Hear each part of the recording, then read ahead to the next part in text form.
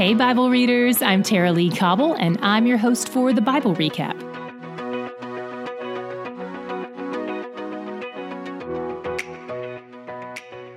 If you have friends who want to join us for the New Testament but aren't sure where to start, we've put all that information for you and for them on the Start page of our website, thebiblerecap.com.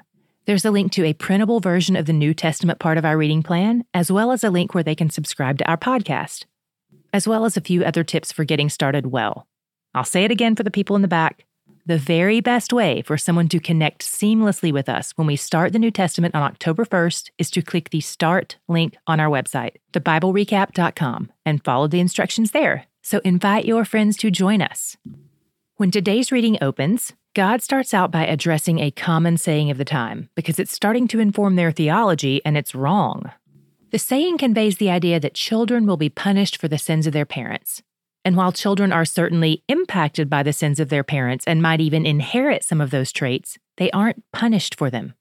Despite the corporate impact and effects of sin, God says He will judge each person individually.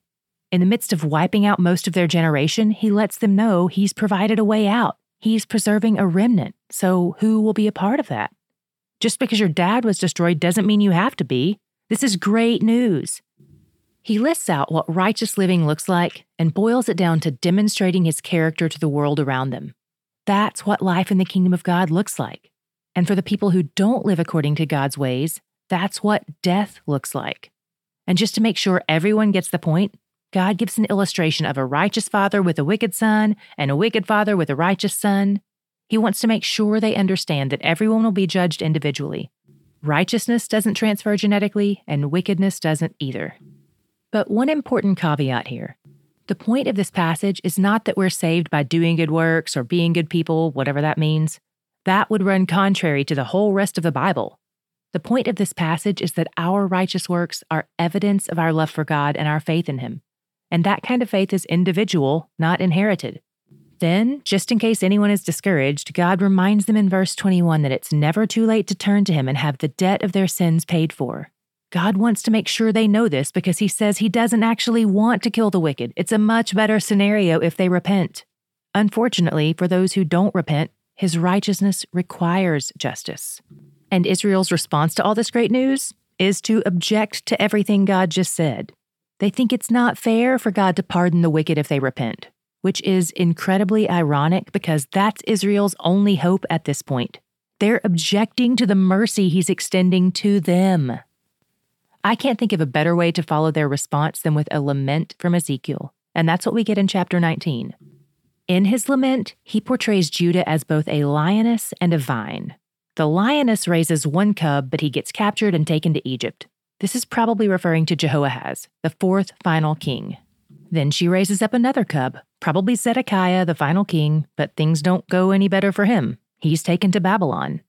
You can see what a defeat this is for the tribe associated with such esteemed lion imagery. Next up, we have another vine metaphor. Judah is like a vine that has grown so tall and strong that it gets turned into a scepter, then eventually burned. And again, Ezekiel laments over Judah's demise. In chapter 20, we get a recap of God's history with the people of Israel. Here's how it unfolds. The leaders of Israel come to ask God questions. 2 days ago in chapter 14, God told the elders that if they come to Him to inquire of Him before repenting of their idolatry, He would only speak to them about their idolatry. And since they haven't repented yet, He says, no, they can't ask anything of Him. Then He's like, but while you're here, pull up a rock. I'm going to tell you a story. He spends the next few paragraphs reminding them of how He's provided for them for years, but they continue to rebel and disobey. It happened in Egypt, it happened in the wilderness, it happened in the Promised Land, and now, of course, it's happening in Babylon. No matter their circumstances, enslaved, challenged, blessed, or oppressed, they reject God. He says their hearts go after idols, and He speaks the truth to each new generation, and they do the same thing. So no, He won't let them ask their questions. And the text doesn't say this, but in my opinion, hypothetically, if He had let them ask Him questions and He responded by telling them the truth, chances are they'd just ignore what He said regardless. So, God reminds them how wicked they've been. Then, because God is who He is, He circles back around to remind them that He's going to restore things in the end. We can hardly go 3 chapters without him bringing it up. He's pumped about restoration. God does say something that could be confusing in this chapter, though.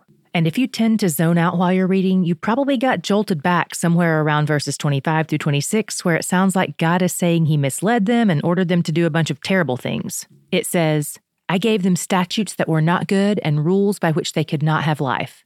And I defiled them through their very gifts in their offering up all their firstborn, that I might devastate them.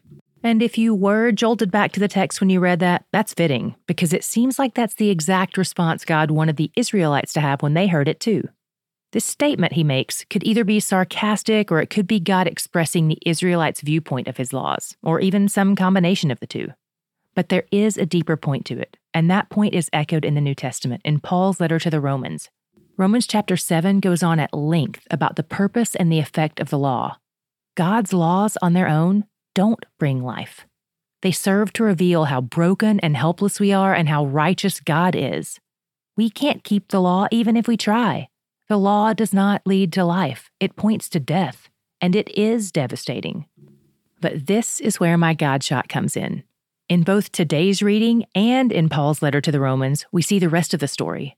The law leads to death, but God pours out his mercy and his grace, which lead to life renewed.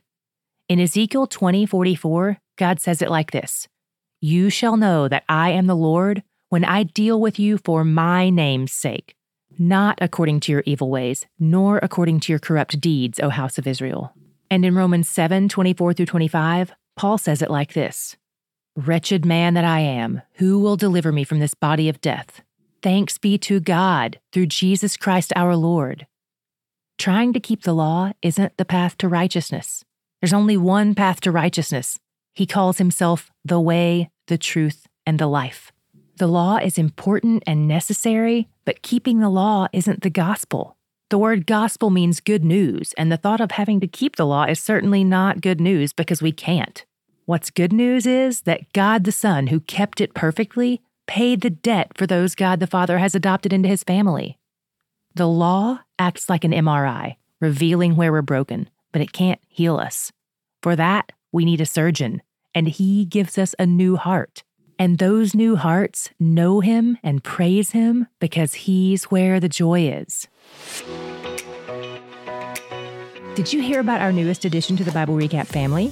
We're adding a new deluxe version, and we're calling it Sage. It's got a beautiful vegan leather sage cover, of course, with an engraved floral design. So it's sage on the outside, and it's sage like wisdom on the inside. Sage on every page. It comes out this week, so you can pre-order your copy today for yourself or for a friend on Amazon, or click the link in the show notes. If you, like me, are working to embrace the gift of singleness, or if you have a friend who hopes to find a spouse, I have something that might encourage you. Not long ago, I sat down with Jen at KSBJ to talk about how we live in the space of maintaining contentment in singleness while still hoping for a spouse. Click the link in the show notes to catch our conversation.